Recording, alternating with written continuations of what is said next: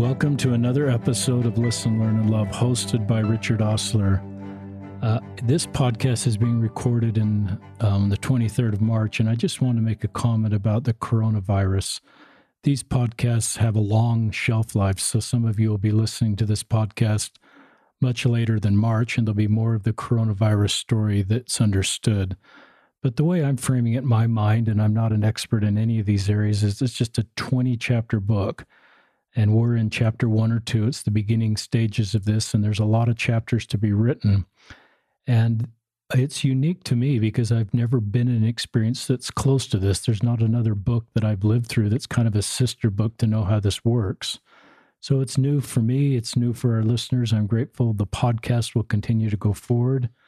I hope it's helpful for you. And I do join with you and our world leaders and people throughout the whole world that this passes and we are able to get better treatments, better testing, ultimately a vaccination. We can put this behind us, and hopefully there's lessons that will be learned. There's really significant pain and anxiety right now, but I hope that we come together. It's the first time in my lifetime that the world has been unified on one cause. I've never seen that before. And I think that's part of the solution that will eventually happen is the whole world is unified on finding a solution to this. My guest, transitioning now to podcast life, and our guest is a woman by the name of Kiana Chase Gines. I'll spell her first name for you. It's Q-U-I-A-N-A, Kiana.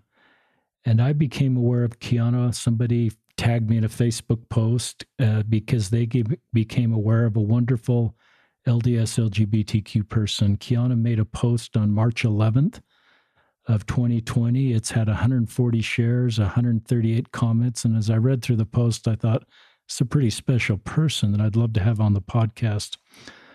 So we're going to start with Kiana, who's active LDS and identifies as LGBTQ.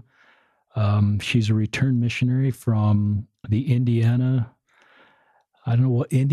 Indiana mission? Indianapolis. Served there from 2017 to 2018. Her married name is Gines. She has on her Facebook page her missionary tag that says Sister Chase. It's pretty cool. And now is a writer and also works in special education. But let's turn it over to Kiana. We both offered a prayer, and we prayed this podcast will just be helpful to you, our listeners. So we're going to start with Kiana just reading her great Facebook post from March 11th. All right. And there are some things that are a little bit outdated, and I'll go over those as I touch on them. Okay. Hello, friends. As someone who is very much an LGBTQ plus person and a devout member of the faith, let's go over some things, shall we? We're not going to go into the policy that caused all this fuss in the first place because that's an entirely different can of worms. Listen, us rainbow folks know how the church feels about homosexuality. You don't need to tell us. You are not saying anything we haven't heard a million times before. I happen to have the precise statistics of LGBT people who were convinced to abandon their desires and change their behavior because of someone going on a rant about how homosexuality is a sin and not part of God's plan, and we should just suck it up and deal with it. It's 0%. I also have the precise statistics of LGBTQ plus people who feel pain and isolation when we see or hear stuff like that. 100%. It's 100% of us, you guys. Lectures don't help people who are hurting.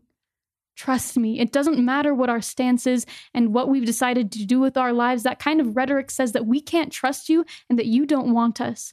It doesn't matter how good your intentions are. If you talk about how someone probably won't end up in heaven for any reason, you will lose trust and you will inflict pain. I have seen 6 devout straight members who have offered comfort instead of counsel. 6. And as an aside, since this post was made, I've seen about 10 to 12. So that number has increased, and that makes me happy. If we are to be corrected, let God do that. Don't burden yourself with the false mantle of judge and prophet. Going on these rants doesn't make you righteous. Going on these rants makes you, well, I want to say it makes you a butthole, but I won't because you have a good heart, and Jesus would not be happy with me if I called you a butthole. Since you do have good intentions, would you like to know what does help us stay in the church, especially when something like the BYU debacle happens? because it will happen again, It'll happen over and over and over. Please remember that we are faced with an impossible choice that you do not have placed before you. Remember that no matter what we choose, there will be an immense pain. Remember that this impossible choice is between us and God alone. You are not us. You are not God. Please remove yourself from our private conversation. Instead, let us know that we belong here and that you will embrace us like our Savior does time and time again. Good decisions are made when we feel God's love.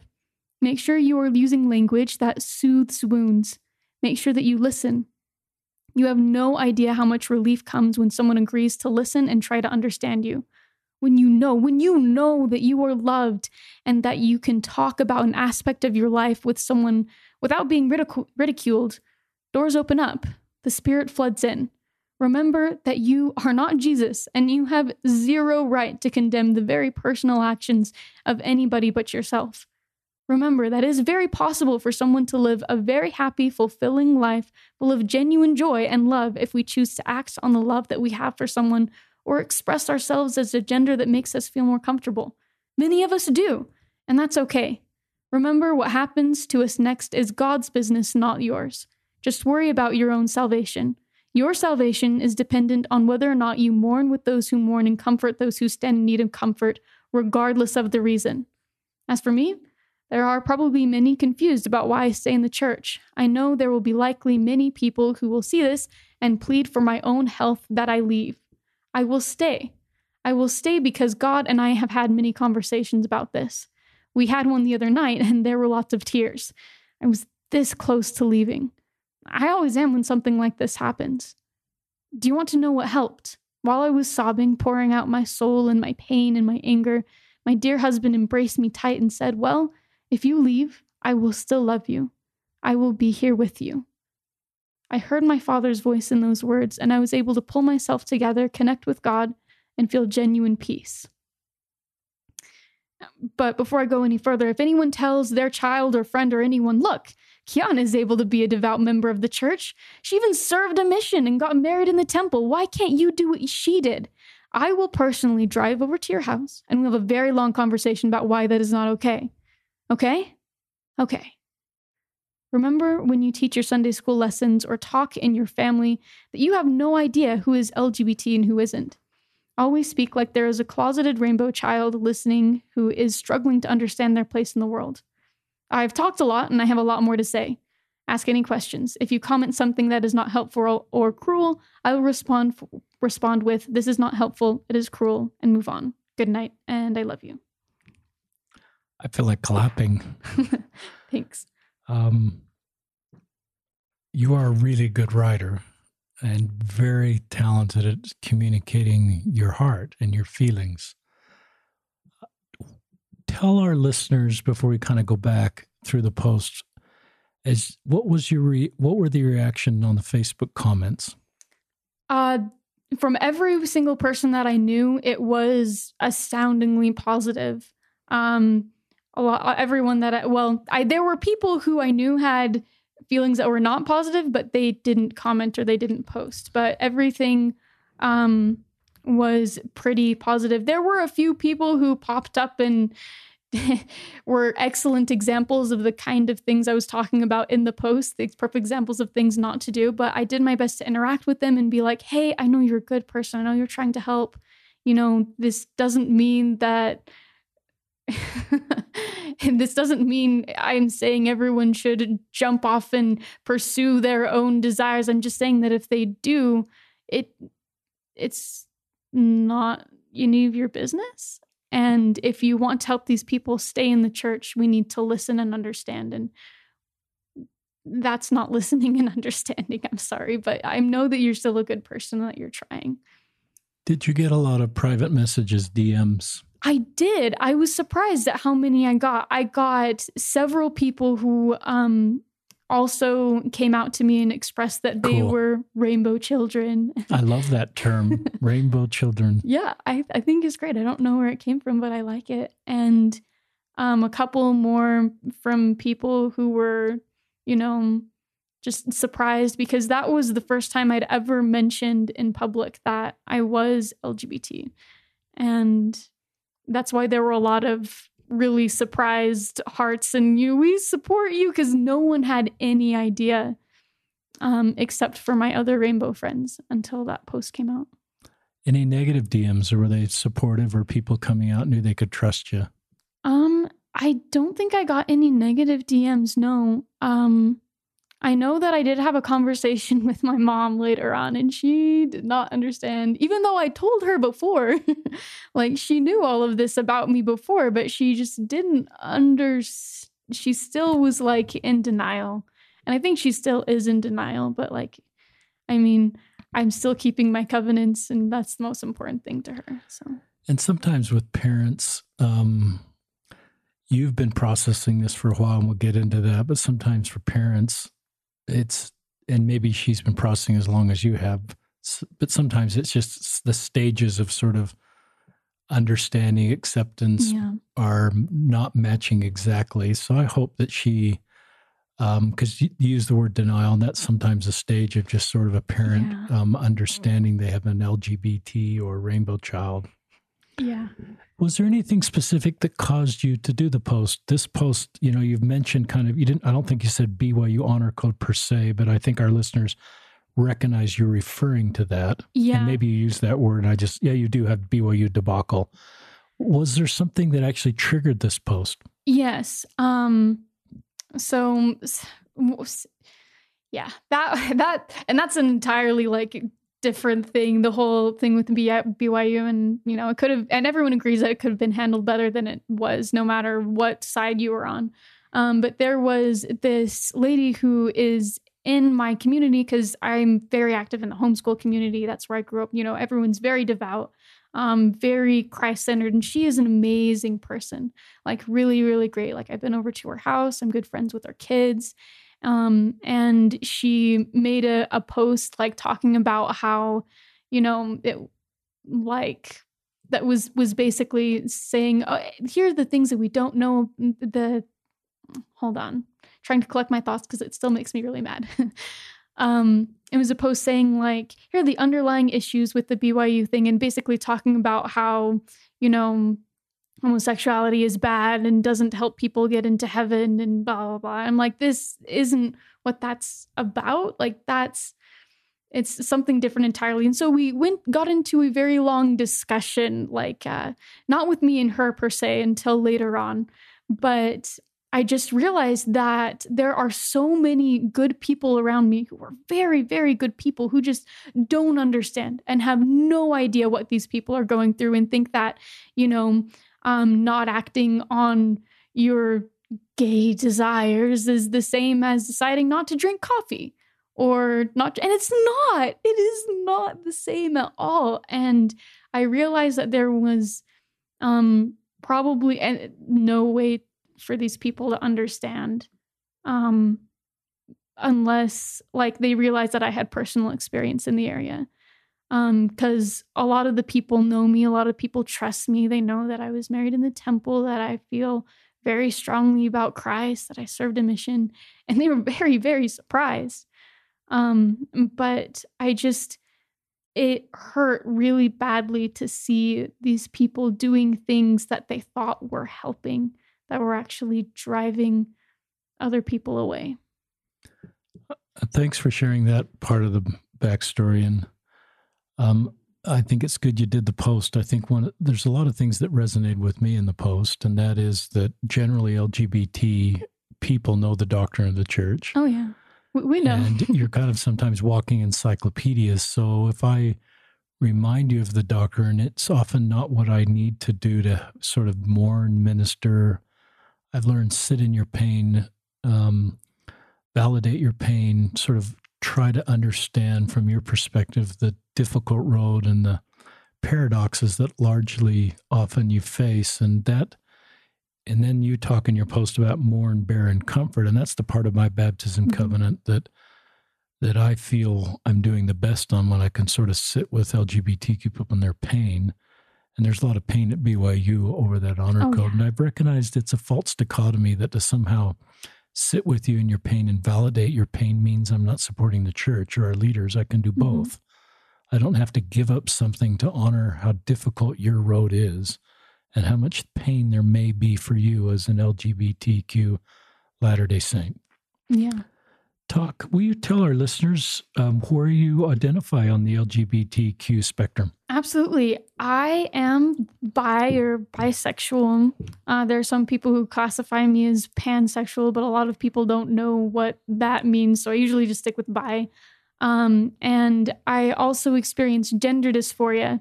I don't think I'm transgender because I haven't transitioned, but I do experience gender dysphoria. Not as strong as I did when I was a teenager, even though I have relapses, but that is a big part of my life experience. We'll talk about that. You've been married for 4 months, and just give our listeners a rough idea of your age. Okay, I am 22 right now, okay. I think. Yeah, 22.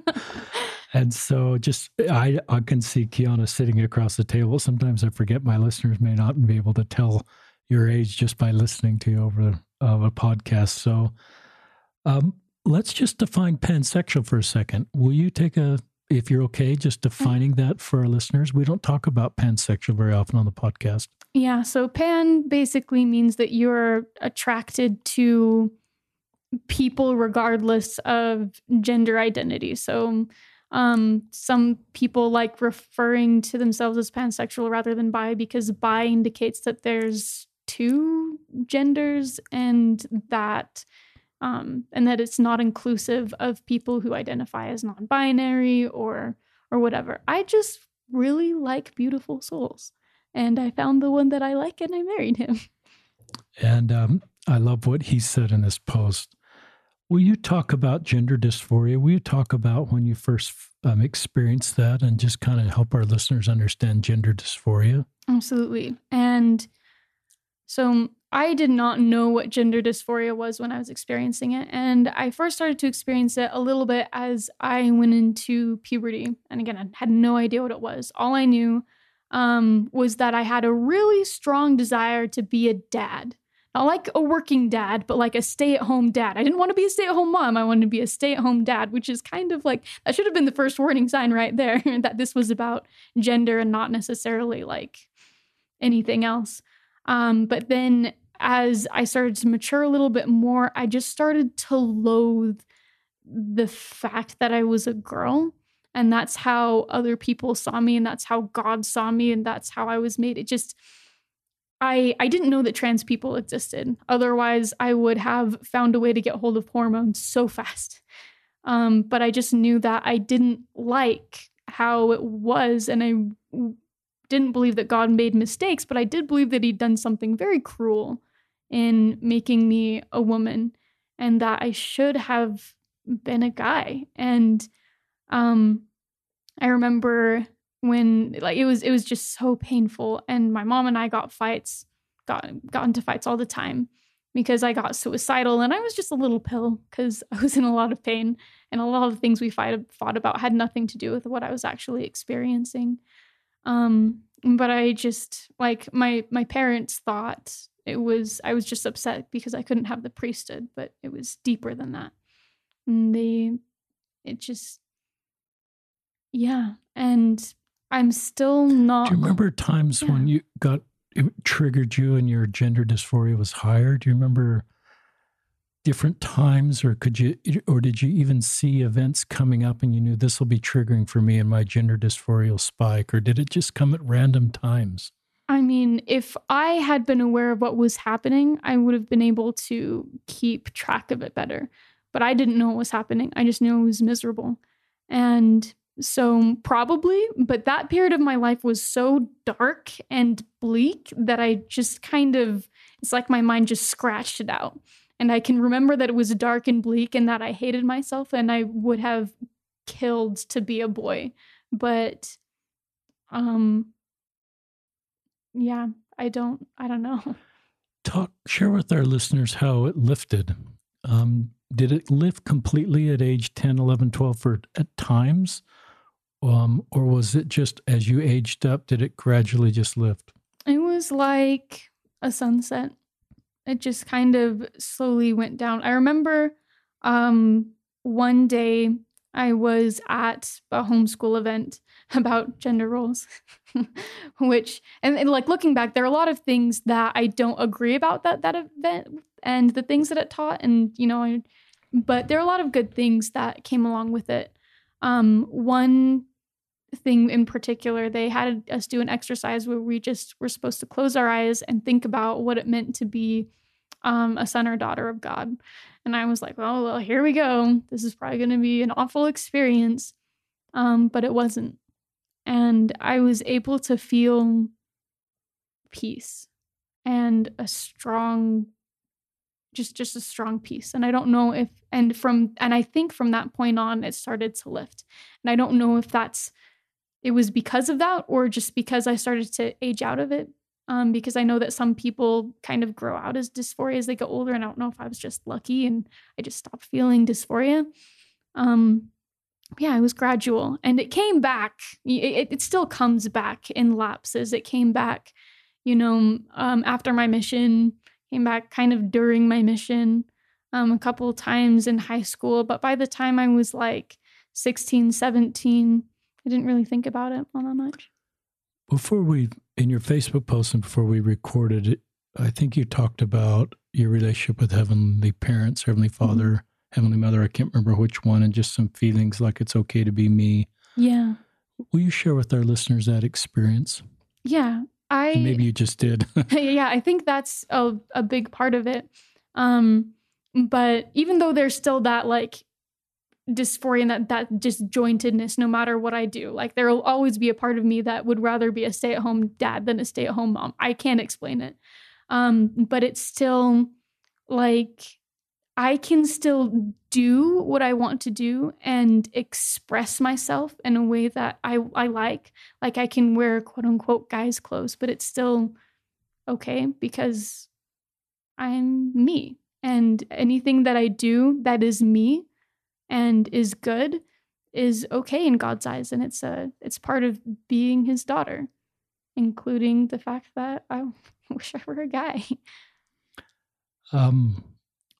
Do you want to share with our listeners why you don't necessarily take on the transgender label? Because I didn't transition, and because I don't intend to transition. Just because like that's something Heavenly Father and I have had long discussions about, and I just didn't feel like it was the right thing to do, especially since my dysphoria isn't crippling all the time. If it were, I don't know what I'd do. I honestly have no clue. But I know that with the experiences I have right now, that it's not the right thing for me to do. And I'm glad that I didn't, because I really value my temple marriage, and I really value the fact that I was able to serve a mission. And those are experiences that I couldn't have had if I transitioned. I'm still jealous of people who transitioned, but Why? I'm glad I didn't. Why are you jealous? Because it's just something that I want. I think it would be really, really awesome to be able to express that part of me. I think it would be really awesome to be a guy, like have that deep voice and that commanding air, and like just the way that testosterone makes you feel. And I feel like a big part of me would just feel more comfortable with it. Just be more comfortable. Honest. Yeah. As some of our listeners know, I'm writing a book, Embracing LGBTQ Latter-day Saints. That's the subtitle. The title is Listen, Learn, and Love, just the name of the podcast. And I've been working on this chapter about transgender Latter-day Saints, and it's helped. And I haven't really, in spite of podcasts with trans people, I think I've used the words gender dysphoria and transgender as synonyms. Mm-hmm. And I recognize they're not. I reckon and some of your listeners know this space better than I do, and Kiana does too, is I look at transgender as the identity or this feeling that your gender identity or who you are doesn't match your biological sex. Gender dysphoria is the pain or the distress that you feel because of that. And somebody described it, Grayson Moore, a transgender Latter-day Saint. I'll just read a few words that he just shared, or his mother shared with me. And he goes, "Have you ever gotten car sick? Car sickness, like many other forms of motion sickness, occurs when your inner ears and your eyes disagree about whether you're moving. Gender dysphoria is like that awful, nauseating, headache-inducing wrongness of the disagreement between your mind and body. And then he goes on, I won't read his whole comment, but he says, it's sort of like, let me find this. Oh, I've lost it. It's sort of like, in his case, being car sick for 4 years and not being able to get out of the car. Does that resonate with you when you hear that? It does. It does. Especially in that period where the dysphoria was the worst. That's what it felt like. It was just bad, and it was painful. It's just painful. And that's the thing, as a cis guy, cisgender for our listeners is the opposite of transgender. So I am biologically male and feel male, and I've never felt any gender dysphoria.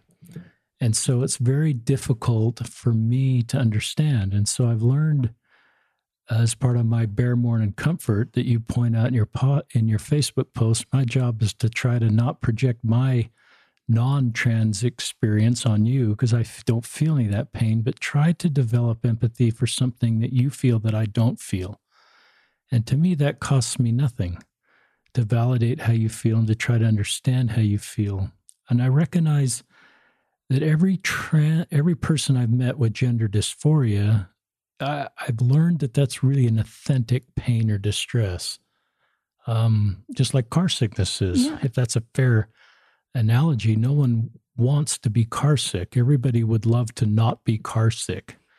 But since all of us, I think, have experienced car sickness, we have empathy for everybody if they experience that. It's been a long time since I've been car sick, but I did jump out of an airplane with my son parachuting, and I got really sick really quick. And that's a terrible feeling. So it's something that, cis people will never feel, but I think it's part of one of the things what we're required to do as active LDS is to try to understand something we don't know very much about, and not to develop opinions until we listen to trans people. I can't learn anything about this space except talking with somebody like you. Thank you. And I think it's really honest that you'd love to transition, and that you recognize the sort of the paradox of that. You recognize to, be in the church and have a temple marriage, and that, you need to be a woman, I guess. And yeah. Even though there's this conflict going on. And so I just recognize the difficult choices you face and the sacrifice that you're making, and sometimes the pain you're feeling to walk this road that you and your husband have chosen to walk. Yeah. Anything any more you'd like to share about that, about gender dysphoria? And any personal revelation that you've received from heavenly parents on why you have gender dysphoria? I honestly have no idea. I don't know where it comes from. I just know that it's it's painful. And when you experience gender dysphoria, you will do anything to make it go away. And for some people, the only way out that they see is suicide. For some people, they don't want to die, but they want the pain to stop, so they'll transition. And for some people, it just eventually fades, which is why I, stand 100% behind the people that I know who have transitioned, because, they just want the pain to stop. And not everyone is as lucky as I am and experiences that a place where the pain becomes manageable. You may have heard this before, and I cringe even saying it out loud. What would you say that people would say, well, how you're feeling is just a sign of the last days or Satan deceiving you? What? Do you ever hear that? I have never heard that, actually. Good. I did hear, your feelings come from Satan. I did hear that. I still don't know how I feel about that. Yeah, because I honestly believe that at least when it comes to being bisexual, I believe that Satan cannot create love, and that I have felt sincere romantic love for women, and I don't that feels weird saying that it comes from Satan because it was so, it was love. But with dysphoria, I don't know why it happens. I don't know if it's a nature thing or if it's a nurture thing or if it's an evil spirit that possessed my body. Or I don't know, and I don't really care. What matters is my relationship with my Heavenly Father and that we're able to work through it together. I love that. And some LGBT people, do sort of eventually get some personal revelation regarding why they are the way they are, a rainbow child, and some don't.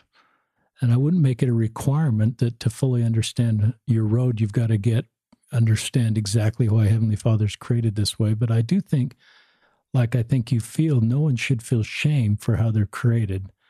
Mm-hmm. So do you feel shame for having gender dysphoria? No, because it's helped me connect with people a lot and empathize with people a lot better than I would have otherwise. Why?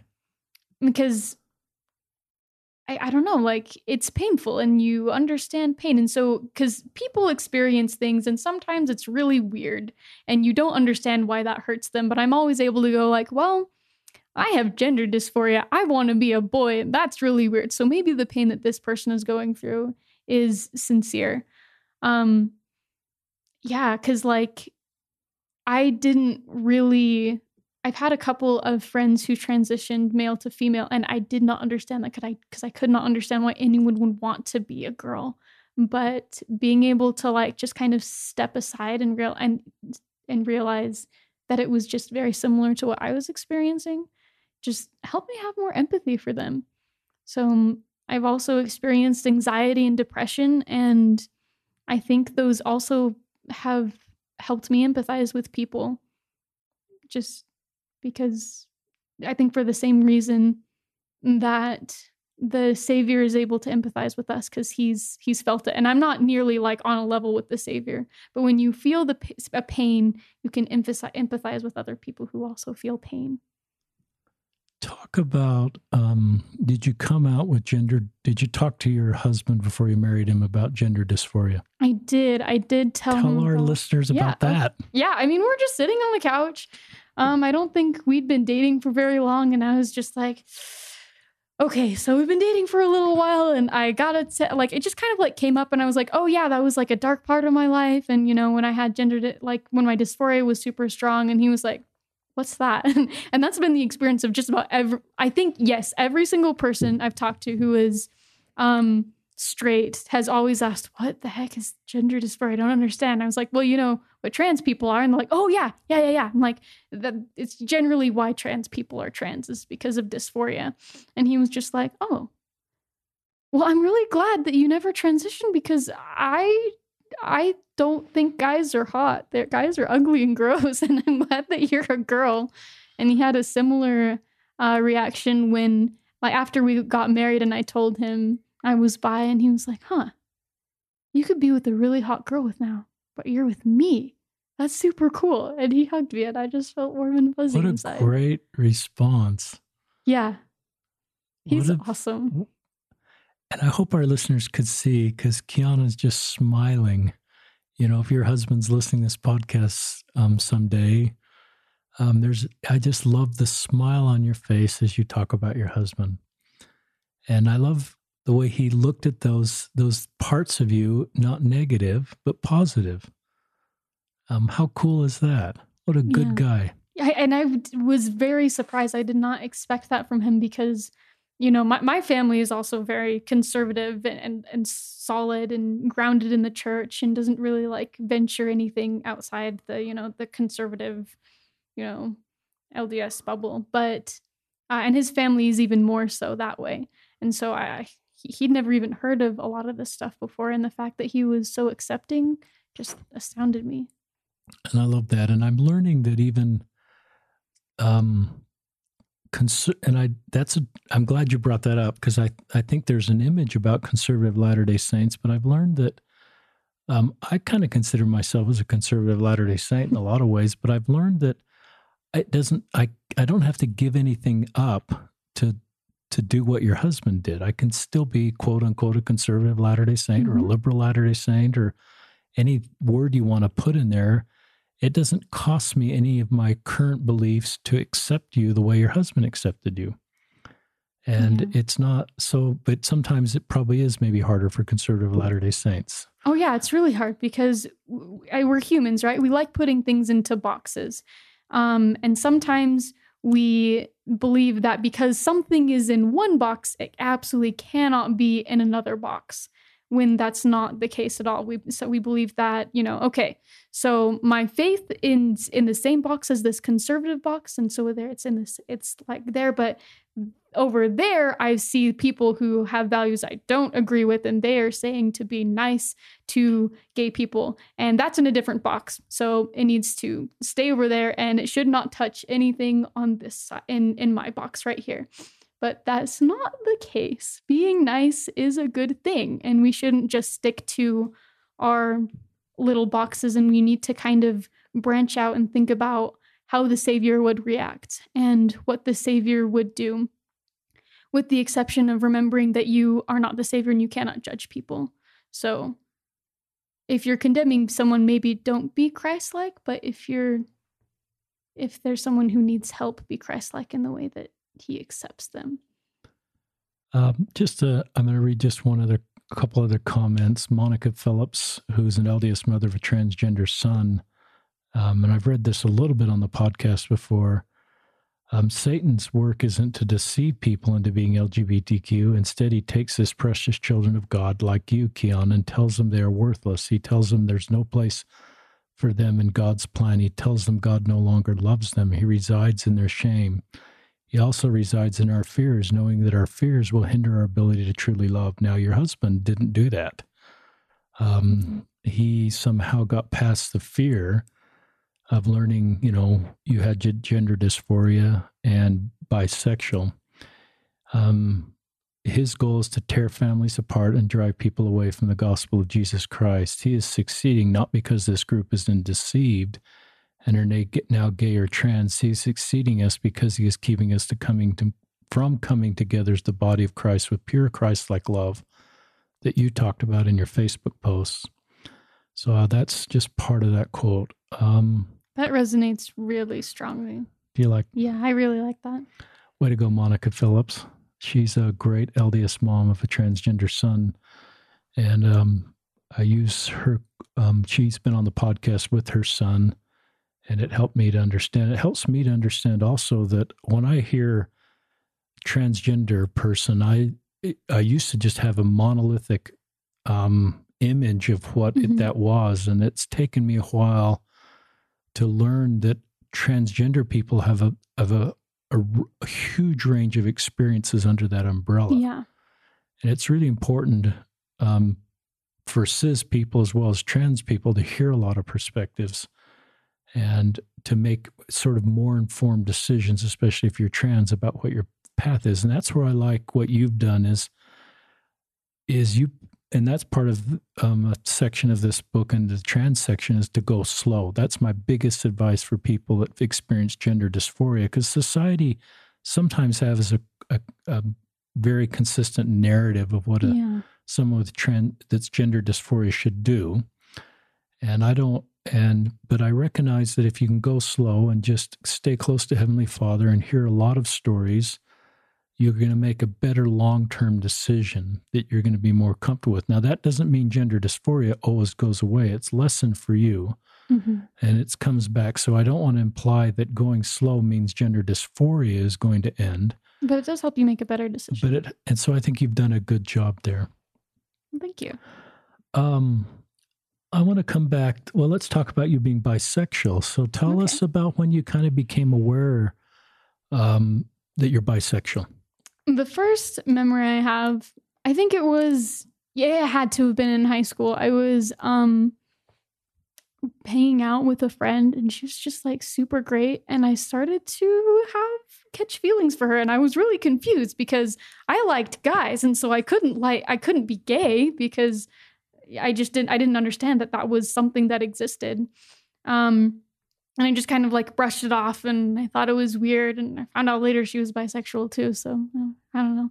Something could have happened there, but it didn't because neither of us knew what was going on. And we both ended up getting married in the temple. But it didn't really hit me until my mission, and I fell in love with a sister missionary. And that threw me for a loop. I did not expect that. And my anxiety quadrupled. My depression got even worse. Like, it was just, I didn't understand what was going on and why it was happening.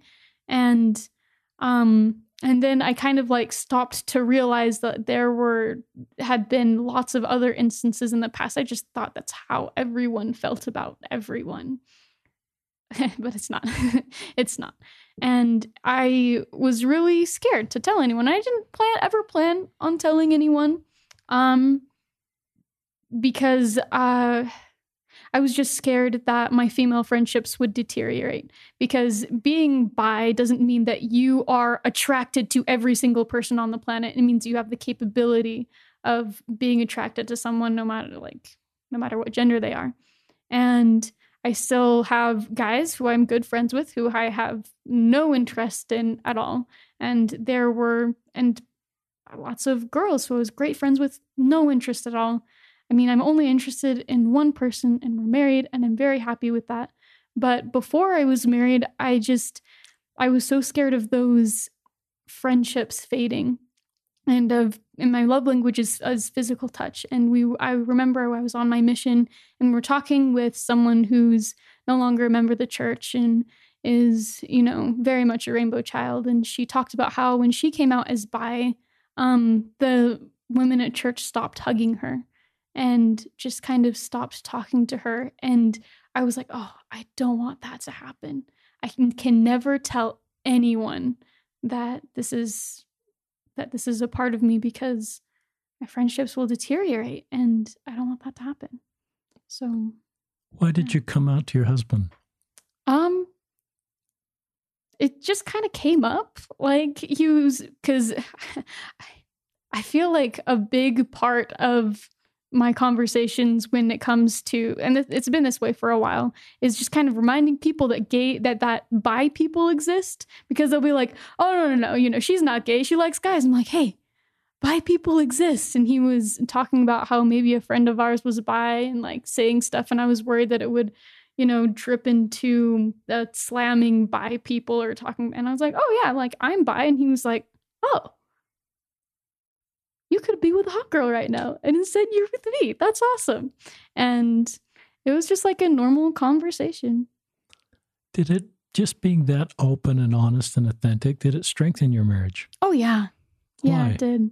Just because we were honest, and we always have been, because we both had no luck in love before meeting each other. We were both each other's first handhold, both each other's first kiss, first relationship, because we just never had any success. And for some reason, around the time we met each other, we decided, okay, I'm just going to drop all the pretenses. I'm not going to put up any walls. I'm just going to be myself. And if they like it, then they like it. And I'm going to be honest about what I want. And we both did that. And that's how our relationship has been ever since. And if one of us is struggling with something, then we'll come out and say so, and we'll figure out how to help each other. And there's not really any games involved, no guessing games. I hate guessing games. They're the worst. So. Yeah, I've always felt some of the best marriages are those that have these pillars of trust, communication, honesty. And I felt that that's just core. And those that are able to come out in the dating process like you did with your gender dysphoria or your sexual orientation like you did later, often that creates more of trust, honesty, and communication. It takes courage, and it may take the other spouse or somebody you're dating a little bit of time to process that. But I've learned, and I've been rebuked from the Spirit a little bit, that somebody in a mixed orientation marriage where both people, I define a mixed orientation marriage as a marriage where both aren't straight. And both aren't cis, so there's some different. One is a rainbow child somewhere on the spectrum, and so I thought those marriages often didn't succeed, but I've learned they really do succeed, and partly because of the open, vulnerable, real communication. And so I would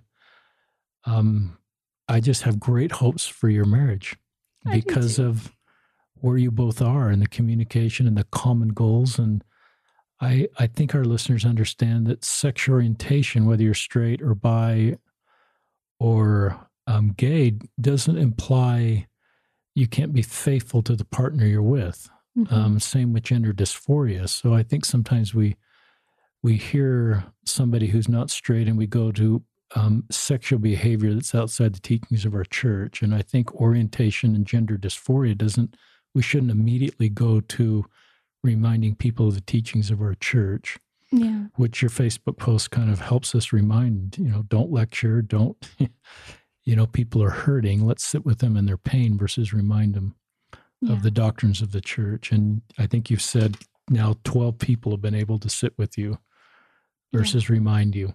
Yeah. Which has been nice. And a lot of those people were people who didn't think that they would sit with someone who experienced those feelings even like a couple days ago. And that's, I think, where the real victory lies, is helping good people do more help than harm. Talk about part of your Facebook posts where this idea that Kiana is a devout member of the church and she served a mission and she's in the church and she's a rainbow child. Mm-hmm. Why can't, and taking your story and going to somebody else that's maybe stepped away from the church or thinking about stepping away or whatever, and just saying, Kiana's doing it, this is how it's done. Why did that in your Facebook posts lead to, this is in capital letters, I will personally drive to your house and we have a very long conversation about why that's not okay. Yeah. I know I put that in the post because I am really close friends with a lot of rainbow children and really close friends with their parents. And I know that they would try to use me as an example.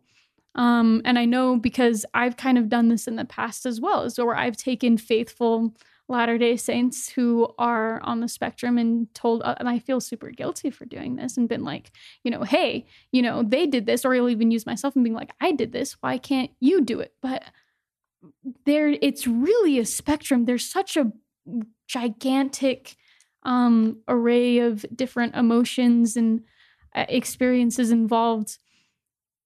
I think I've said this earlier, but if my dysphoria didn't fade and become manageable, I don't know if I would have made the same decision.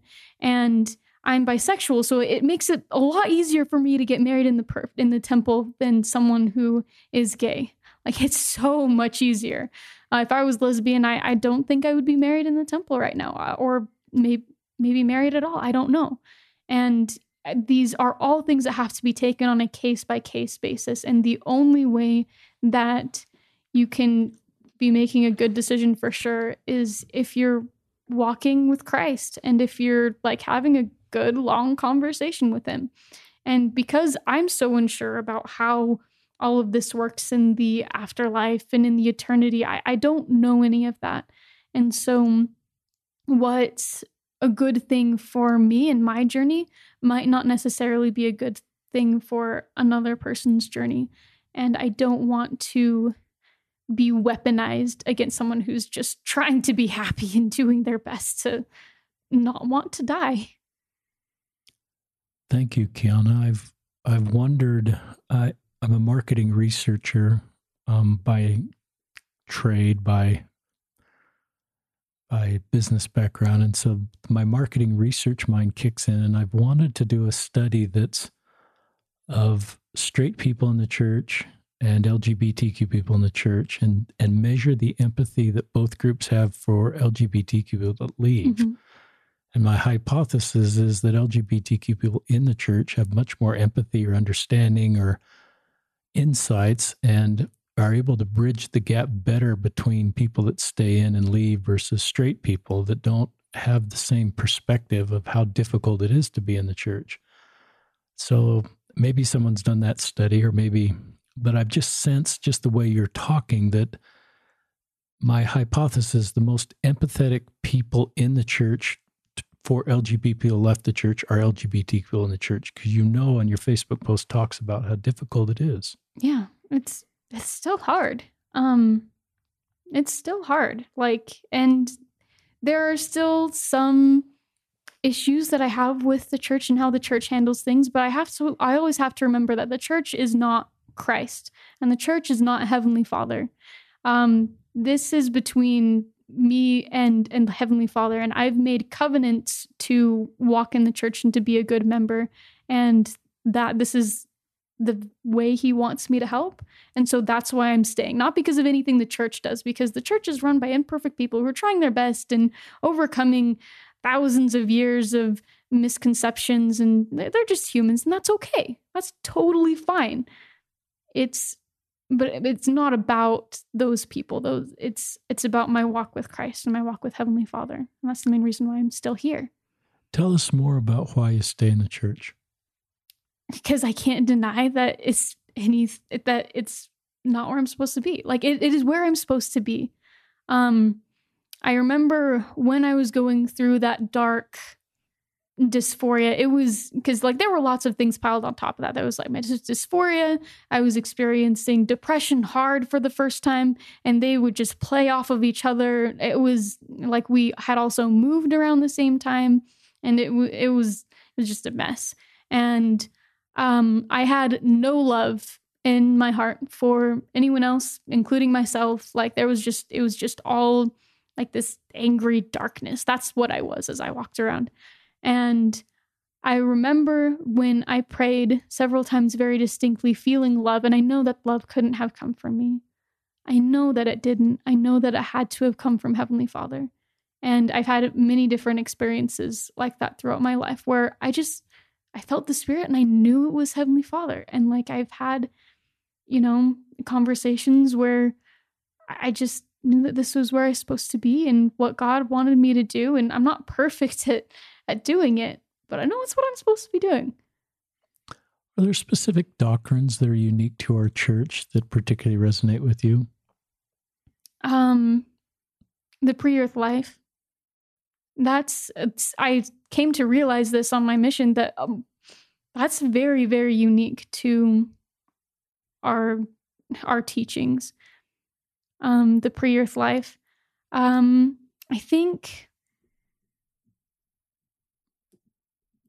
priesthood as well. And I have a complicated relationship with the priesthood, but whatever I think or say, I know that it's real, and I know that it's powerful, and that it helps people, and that it binds people together. And I know that it's the reason why my husband and I are going to be with each other forever. And I don't understand what that means, but I know that it's true.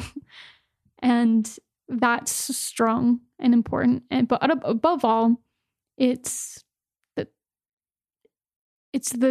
as much of the gospel as we're going to get in this life. It's from Christ, and Christ is at the head. What would you say to, I'm shifting gears on you. That's okay. Great answers. You had some feelings of, being suicidal in those dark years. Mm-hmm. I think before we went live, you never had a suicide attempt. You told me that, but some plans. Oh, yeah. What would you say to listeners right now that are in a really dark spot, that are suicidal, have a plan? What would you say to them? There are other ways to end the pain. There are other ways to make it go away. And I can remember 2 distinct times, maybe 3 distinct periods in my life where I have been suicidal. One time like that when I was experiencing dysphoria for the first time, another time when I don't know why, and then another as I was nearing the end of my mission. And I was lucky enough to be able to find different ways to end the pain in all of those circumstances. And there are ways to make it stop besides ending it. And I don't know what those ways are for you, but you can find them. It's a great answer. I find the people I ask that question that have been in that space give really good answers. Thanks. In fact, I asked it on Twitter today for those of you that we're suicidal or okay now. What would you say to people that are suicidal? And the responses to that thread have been pretty eye-opening and very helpful. And I'm glad that you right now and others are sharing their journey, because I think there's a lot of people that are suicidal and have suicidal thoughts and plans, and they need to hear voices like yours. And I love the way you validated the pain that people feel and that you give them hope. And that's perfect. We're coming to the end. Is there anything you'd like to share with our listeners, Kiana, that we haven't discussed? I think the most important thing to remember is that people who don't understand are still good people. Because I'm getting the vibe that a lot of the people who listen to your podcast are either people who are working really hard to understand or people who already understand and want. It's good it's insight. Just like a good, safe, comfortable space. But it's good to remember that there are great people who just don't get it yet. And that's okay. It's a lot of empathy.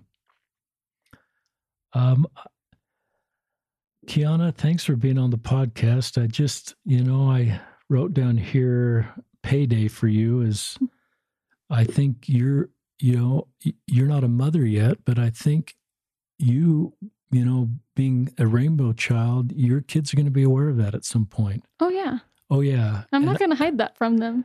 And I sense you'd say that. And I think that there's no shame. And I think that will be parental paydays for you. You may or may not have rainbow children.